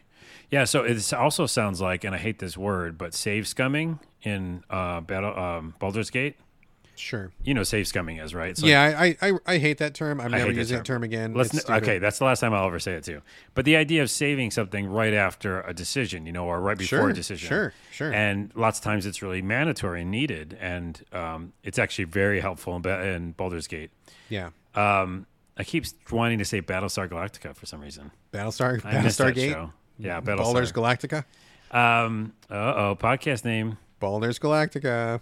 So, yeah, I think that's kind of what I would do in an action RPG a lot, was what you're describing. Yeah. So it doesn't sound as scary, but I just don't want to have to, are you relying on it? Like, you have to do it for every battle. So let me be clear. That is what the game is. Yeah, there's no other battle. This is the battle. No. You will not get through any battle just being like, I'm just going to just power through. Like that's not a thing in this game. Yeah, got it. You have to use the system. That's exactly what this experience is based on. And that's kind of why I don't even say it's save scumming. I mean, number one, don't even get me started on, I think it's fine to save because I'm a human who's not going to live infinitely. I need to save sometimes. Yeah. Like in a game like recently, Shadow Gambit, which just came out, which is amazing, 9 out of 10. That game is, again, all about saving. You can't play that game without saving. It's part of the story. It's part of the mechanics. They want you to save. It's part of the experience. Just like this game here, Iron Danger, you have to do the thing. Like, you cannot make it through without, you're going to fuck up like too many times. There's too many surprises. There's too many things you're going to think you're going to dodge. Like, you have to do it. There's no way other. So it is the game. It is the game. Saving and rewinding is the game. I think I still won't like it then. Weirdly enough. I don't think you will like it. I don't think you'll like it. And I'll tell you why. But I think it's really, like you said, it's very cool and different, which I like. Oh, dude. Speaking of idea alone, 10 out of 10. Brilliant idea. I fucking love it. But the problem with this game is like basically everything else. So like, I don't think the story is interesting at all. I think everything, like production-wise, it's really rough. I can tell it came from a small team. This team is brilliant. They've got some extremely smart people on their team, and I want to give them $5 million to be like, hey, I love you guys. I can clearly see you've got good things ahead of you. I need you to have $5 million so you can make a better game, because they just need like better graphics. They need better collision. I was getting hung up on some geometry, like walking around the levels. And when you add a second person, your party never grows larger than 2, which you might think, well, that sucks. I'd like to have a bigger party. No, you actually wouldn't. Because it is a lot of work managing one person, and then you throw a second person in the mix. You're doing a lot of managing, and sometimes things get really weird because if person A does something, it changes, enemies react to that, and then the thing that you planned for person B is no longer valid. You got to go back and change plans for them. Like it's a lot of micromanagement. So like even like a 2-on-2 battle, it can take you like 15, 20 minutes of like, okay, wait a minute. No, this didn't work. Go back. Oh, this guy's over here now. Okay, wait, change this. Go back. Like, it's fun. It's fucking fun. And I love it. But like, it totally changes the nature and pace of battle. And if you had more than 2 people on your team, I already feel like 2 is almost too much. I feel like maybe 1 is like really perfect. But like, it's so much to manage and so much to juggle in one battle. It's a lot. Yeah. But dialogue is not great. Graphics are not great. Collision is not great. UI could use some work. Like everything about it is just really rough and experimental, which is fine. I get where they're going. This is an amazing first shot at this idea, and I really want them to take this exact same idea and just iterate, dude. I bet the second time they use this idea, it'll be fucking killer. Like, it's such a great idea. But everything else about the experience was just too rough for me. Like, it was really frustrating to do some of the, get stuck on a log, or like my guy got clipped into something, or my guy fell through the world, and it's just it's not quite there in terms of production, which is a shame. But if you like turn-based tactics or this kind of stuff, if anything I've said sounds interesting, definitely worth an examination. I don't know that you're going to play it all the way through, but when you see what they've done, you're like, wow, this is really fucking interesting. So yeah, cool idea. Very cool idea. But yeah, it just needs like $5 million more bucks and maybe another year of production. So, all right. Last game of the show. I think it's probably worthwhile to circle back to Baldur's Galactica 3. Yeah. Everybody's still playing it. Everybody's still talking about it. I get a ton of people asking me, when am I going to play it? And my answer is when it comes to console. Which is very soon, like in a week or something. Yeah, very soon. So I'm planning to jump in when it hits console. So I'll probably have some stuff to say about it then. But let's circle back since it's like the hot topic du jour, Carlos. I know you've been making a lot of videos. I saw your video where you're like doing weird stuff with animals. That was kind of funny. Yeah, there's a ton of stuff with animals. The crab video was amazing. I can't wait to be a crab in that game. That looks very, very fun and amusing. But fill us into your current Baldur's Gate journey. What's the status of your adventure? Did you make it to the gate, by the way? Oh, I actually made it to the gate of Baldur's Gate. The literal Baldur's Gate. Yeah, the actual gate to Baldur's Gate. Did you go inside? No, I can't yet because there's complications. Oh, no. The biggest issue that I have for the last few weeks, which I haven't talked about in the show, is that, and maybe I did talk about in the show, I think back to the pacing issue. This is an amazing, I'm not going to cover it again, but it's a D&D inspired RPG by Larian Studios, who made Divinity Original Sin. It's like Divinity Original Sin 2, but with D&D. Yes. Done. Okay? Yes. And it's probably the perfect game they've ever made. Like, it's their perfect game so far. It's their Elden Ring. The culmination of everything they've been working on all this time. Yeah.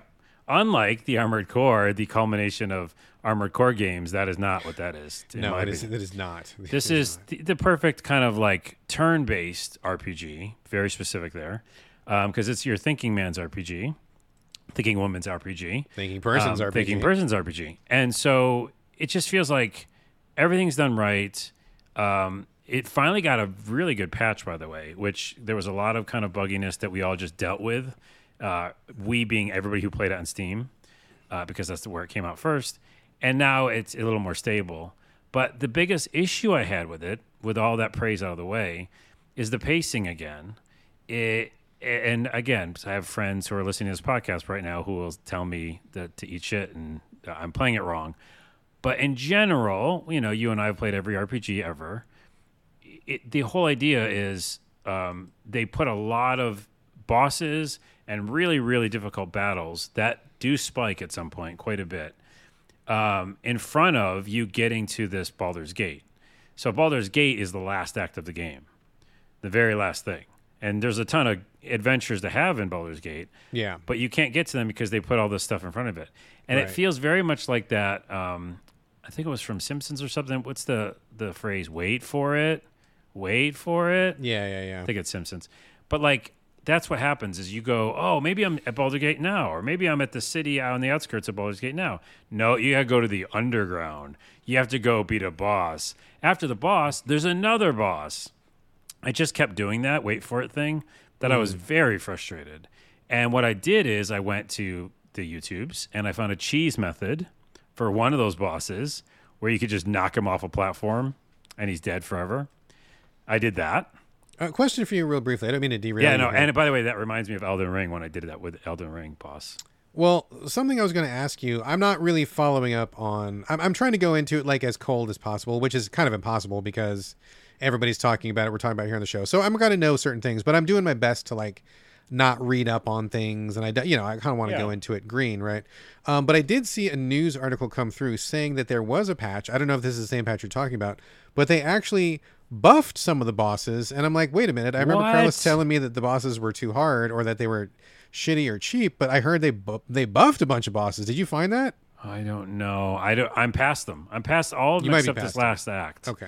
So, and now I'm just having fun because, again, pacing wise, and you'll see this, they build so much like difficult material and landscape. You can't even like get away from like an open world game or an Elden Ring or whatever. You can go to another place in the map, right? Yeah. This is like, no. They're all gated. It feels like a D&D campaign to its credit, but it's like, okay, now go do this huge section. You can go back and forth a little bit, but in order to go to further in the game, in the campaign, you're going to have to beat this whole section, you know? Right. So I just think the pacing's wrong, in my opinion. That said, and for the defenders and all the people saying that I'm wrong, I think this game isn't really about that. It's not about beating the game. It's about just having fun in the D&D-ness of it all. About the friends you made along the way. Well, not even yes, but also it's about the friends you make like every second, right? It's like you go to the next town and do all of the things there, you know? It wants you to basically do all of the things. Right. And I think all of the kind of fun weirdness that happens in the turn-based encounters is the game. Almost like you said with that time mechanic is the game. Yeah. What I'm not accepting, because I'm, get through game quick guy, play games wrong on TikTok, glitch to the ground, is that, they want me to sit in it. They want me to relax. Yeah, just soak it all in, take in everything, don't rush. Yeah. So if you do that, you'll probably be fine. I still think you'll get to a place where there's all these puzzles and 2 bosses in a row, and you're going to like, fuck, Carlos was right. But besides that, this game is genius and beautiful. And what is really fun to me, all that aside, is that now that I've beaten I think the toughest part of the game, there is this circus. It's a fun little circus outside of Baldur's Gate. And all this fun content's there. And not just like fun content, but more battles and more side missions and things to just do. And so now I'm officially sitting down in it and just not in a rush to get to Baldur's Gate. Because it's right there, by the way. I could see it, Yeah. And by the way, they did gate that as well, pun intended. They put guards in front of it and said, hey, if you come here, we're going to arrest you. And there's one thing where you can go to prison, and that's how you get in. But yeah, it's just tricky. They keep gating things, and maybe it's because they want people to do that. Like I said, just enjoy the moments, But fuck, that game is good. I'm making a million videos, and like you said, some of my favorite videos right now are the ones where you can create familiars, which are just different animals. So I created a cat, and you can be the cat. Yeah. So you can actually just select the cat familiar and just walk around as that. By the way, I'm playing on controller on Steam, and that changes the whole UI. Oh, really? Oh, that's good. That's excellent. And it changes the whole perspective of movement. So you can actually walk around like in third person, and you don't do that in the mouse and keyboard. Interesting. I don't know that I've heard of many games doing that big of a shift between controller or mouse. That's fascinating. Well, why they're doing it is because they made the console port, right? Yeah. So it's like they're already ready for it, and I think it's genius, right? And so when I'm doing this video where I'm a cat, it's me just walking, third person as a cat. Yeah, I saw it with my controller. By the way, that video, this is a humble brag. It won't stop getting views. I just did one that I like better, which is Krabby. I think that's better video. No one cares for some reason, but this one, almost 600,000. Wow, that's amazing, dude. And I'm like, what is about that? I don't know. Well, one of those was me. One of them is you, yeah. So really, it's only $599.99. And one was me. Yeah. Okay, so $599.99. Yeah. But like every second I look at my phone, something's happening with that video. It's crazy. Oh, right on. I just bring that up because I'm going to take credit away from me from that video. This game is, what is it? Highlights the game. Yeah. Like cool special moments, the game. Tons of memeable moments. Yes, that's what it is. And I think other games that we'll be talking about, have that capacity, and a lot of RPGs do. But yeah, it's really fun. I fucking love it. And now, like I said, this is part of my update, is that I'm just sitting down in it and I'm just relaxing. And I'm doing like small missions and just taking my time. Yeah. But I am near the last act. That sounds like the way to do it, though. That sounds like the way to do it. Yeah. All right, Baldur's Gate 3. Sounds like Carlos is having a great time making crab videos. I'm looking forward to getting into it. I know. I'm excited. Yeah. I gotta be honest with you, dude. I am a little bit scared because I have played the previous Larian works, and sometimes I really click with them really strong, and sometimes I don't. And what was the one they did right before this? It was Divinity Original Sin 2. Yeah. I feel like that one I kind of bounced off a little bit. I want to go back and give it another try, but now here's Baldur's Gate 3, so I guess I might as well play this one first. So we'll see. I'm definitely interested. It's definitely in my wheelhouse for the most part, so we'll see how it works on console. But you've given me good hope with that word of different perspective, different UI. That sounds like they're really pouring a lot of resources into it, which is great. They really are. They spent so much time on it. This brings up 2 quick points before we leave it. Okay, and then we're done. Yeah. Is one, I bounced off Original Sin 2 as well. I think, and we can look back at this later and say Carlos was right. People are going to say no, but I think they have a pacing problem because that's what I felt in Original Sin 2. I felt like they were these walls, literal walls. Remember that town you go to? It was one of the first towns. It was one of the first towns. And they go, you can't leave this town. And I'm like, that's not an RPG. Right. And now there's 6 ways out of that town, right? To the D&D-ness of it. Yeah. But they're kind of hard, and you are weak and not strong. And they are very much like parties. So they really want you to get a bunch of people, You can't solo it. If you try to solo Original Sin 2, you're fucked. And so I feel like that's it. It's like they want you to play it a certain way, Larian. And even though they're giving you tons of options, I don't know. I think their pacing might be a little off. Okay. The last thing I'll say is in a comment on that video, one of my TikTok videos, someone asked, it was a younger person saying, hey, I can't play Baldur's Gate because it's mature. Remember, this game has nudity in it. That's right. And it is 18 plus or whatever. So to that kid and anybody else listening who's younger, you can play Original Sin 1 because I think it's Peggy 16. Okay, there you go. So there you go. If you want to play a game and you're like, all your friends are playing Baldur's Gate 2. And that's a good game too. It's a great game. Both those games are good games. So if you're a younger viewer or a listener, check out Original Sin 1. You can play that. You probably get some cred too because you'd be like, oh yeah, all you noobs are jumping on a Baldur's Gate 3. Yeah, I played Original Sin 1. I played Original. That's where it started. Yeah. That's where I got in on the ground floor, you guys. Yeah, do that. So, all right. Cool. All right, that is the main portion of our show. Covered quite a few games right there. As a recap, just for people, if you're writing these down, Venba, our official score, 8.5. Save Koch, Fort Solis, Armored Core 6, Immortals of Aveum, Iron Danger, and Baldur's Gate 3. Couple things before we go, non-game related, tangential perhaps, other random stuff. I've got a couple things, Carlos. You got anything non-games related? Just real quick, I'm watching Disenchantment. I feel like you don't like it or you do. No, I watched the whole thing, dude. We loved it, yeah. Well, it's not. It's still, there's a new season coming out right now. Yeah. Is it out now or when is it coming out? September 1st. Okay, we are caught up, basically. You saw part 5 then. You saw everything that is out, okay. We've watched, yes. I'm watching part 5, which is the last part right now. Yes. Before the new one. And I had a couple episodes of part 4 that I hadn't seen. And I was like, what? Oh, man. So those last 2 episodes are great. Yes. In part 4. And that got me excited to keep going with it. I don't know what happened, but in part 4, in general, the writing got better.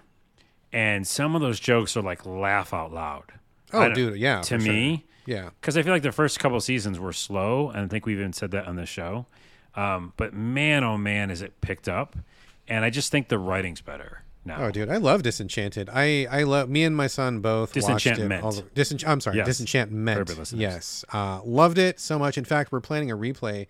My wife has never seen it because I think she was working at the time. I think my son and I started watching it while my wife was, this sounds crazy, while she was still in the office. Boy, that was a while ago. Oh, yeah. Pre-COVID or whatever. So we started watching it then and she wasn't around, so she didn't watch it. But we watched everything. We've seen all the episodes. We're totally caught up and we love it. And I think we're going to rewatch it with my wife this time because I bet she would love it if she gave it a chance now that she's working from home. So yeah, Disenchantment is the shit. It's really, really good. I love it. It's really fucking good. New season soon. And I'm watching it my multimedia thing and then playing Baldur's Gate. So it's perfect for that. Okay. Right on. And I think that was it. Okay. Yeah. I just watched The Meg Part 2, which just came out on VOD a couple days ago. Jason Statham, big megalodon shark.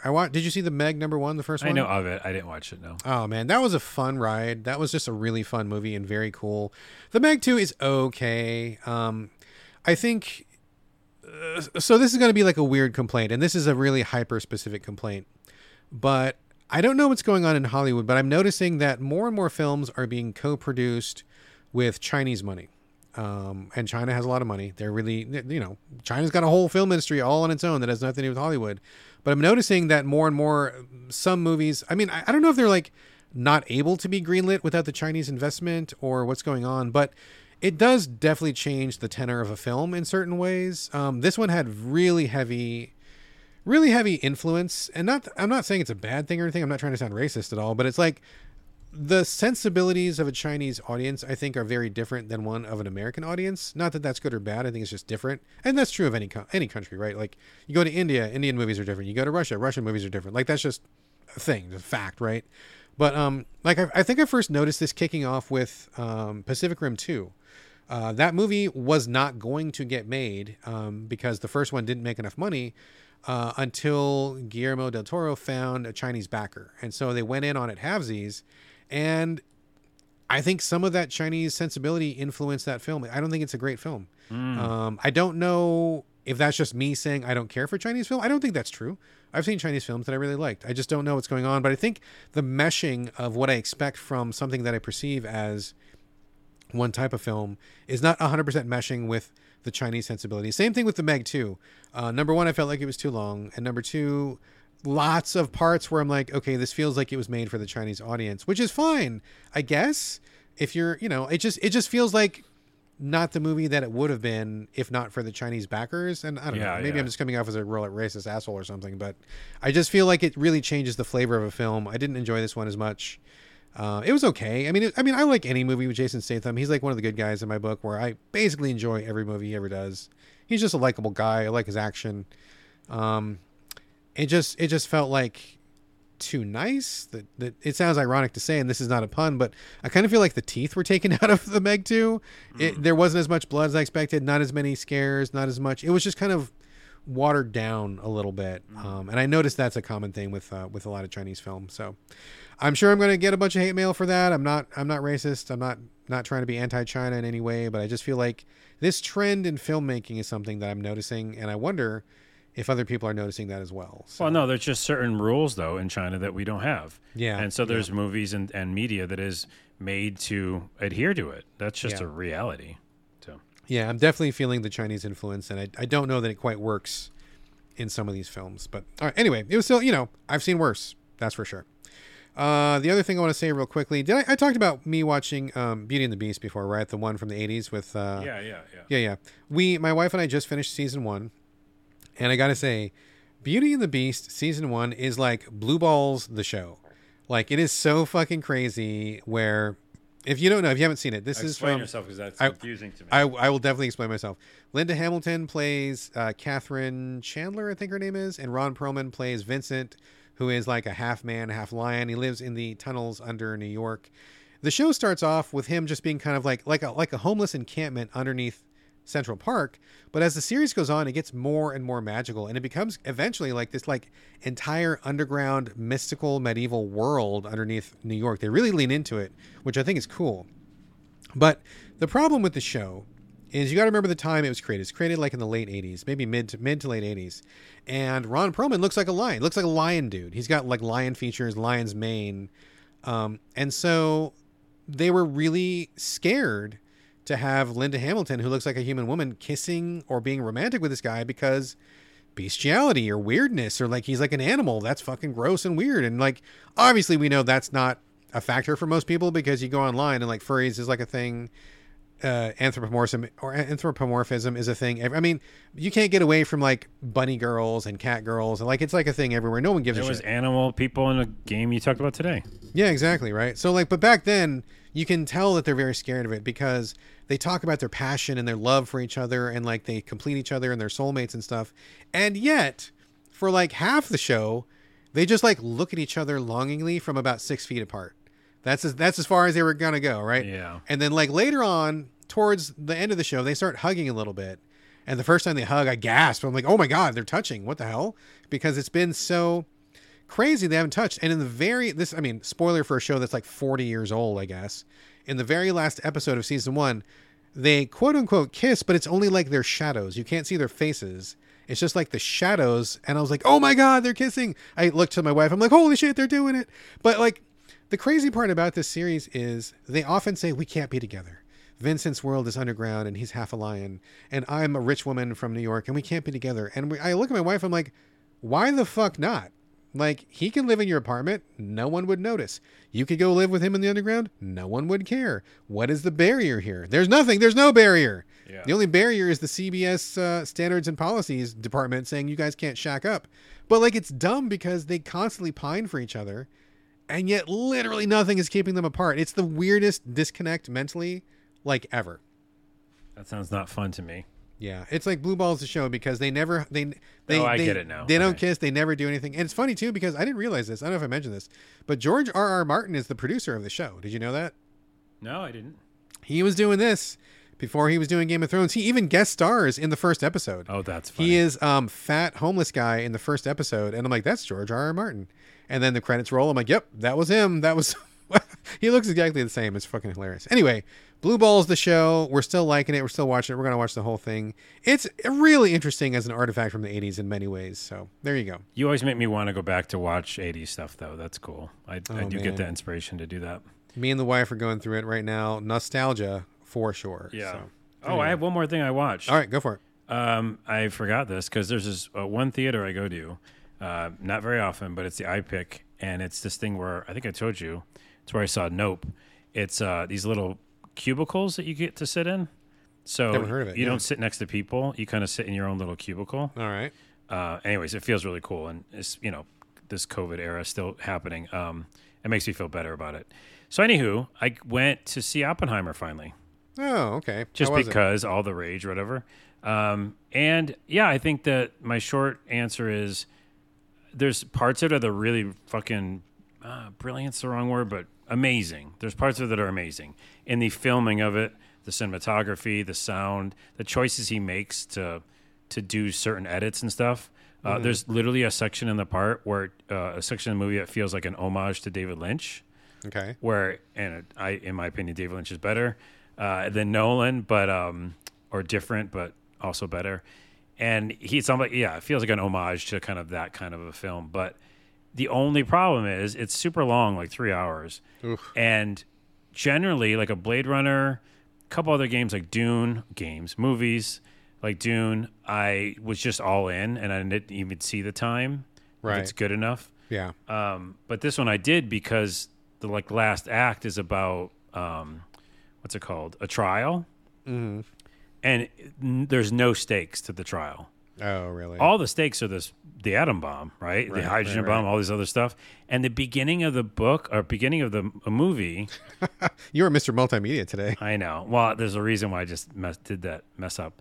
Is because the beginning of the movie is about Schrödinger and Niels Bohr, and they're talking about scientists and Oppenheimer and physicists and talking about how reality isn't real and blah, blah, blah. And I'm looking over at my buddy going like, this is my life. This is my world. I love quantum physics. And Einstein's in it, by the way. And I'm like, oh, man. And I'm just getting real excited because it's produced well and it's about quantum physics. Yeah. But then it shifts. It's obviously about the bomb. But then it shifts again and it's about a court case. So it's like they fucked up, pacing. You should make this episode called Pacing, Pacing, Pacing. Pacing is so important. Because then I'm lost and I don't care anymore. And we had like 20 minutes to go in the film. And I was like, or maybe even half an hour. So I think it's too long. And they should have focused more on the science of it because that is really fascinating. And the bomb is fucking terrible and fascinating. So parts of it were really good is my answer. But I said book just now because right before the movie, I picked up a book. I'm about to start it today. It's called The Universe in a Box, Simulations and the Quest to Code the Cosmos by Andrew Potznin, which is Pontzen. And so I'm excited about that book. All right. Well, I haven't seen Oppenheimer. I don't think I'll probably watch it. It doesn't sound like my jam, but I have seen a lot of the chat afterwards from people who feel like it's kind of lionizing him a little bit too much. Like they don't go into the other aspects. I get that the movie can't be about lionizing is, remind me again. Like where you're like playing him up like really big, like he's kind of like this interesting. You're taking away all the bad stuff and just focusing on only the good stuff, right. Or like kind of putting him up. I haven't seen the movie, I can't say for myself, but a lot of people in my feed and a lot of discussions I've seen have been like, yeah, but you didn't talk about all the bad shit that happened and all the awful stuff that went into the reality of it, but that you didn't really even touch on in the movie and stuff like that. So I don't know. They touch on a couple bad things. Do they? Did, though, okay, for sure. Yeah.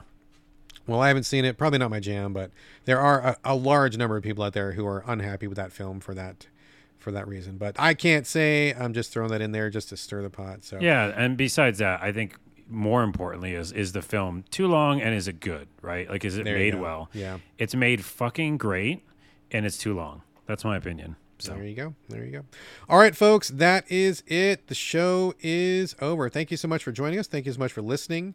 As always, we'd love to get your questions and comments. Hit us up, sovideogamespodcast@gmail.com. Hit us up individually as well. Carlos, where are we sending your traffic this week? glitch to the ground, and you can just do GTTG, and you search that anywhere now, pretty much. It's because Like of all TikTok, these views. Instagram. Yeah, TikTok, not Instagram, TikTok, and YouTube. If you search for GTTG, So if you Google it, it'll come up. and you Google it, it comes up. Yeah, like because we've got enough views. I just hit 1 million views. Nice. On There TikTok. you go. So yeah, just search for that and look at all my dumb videos.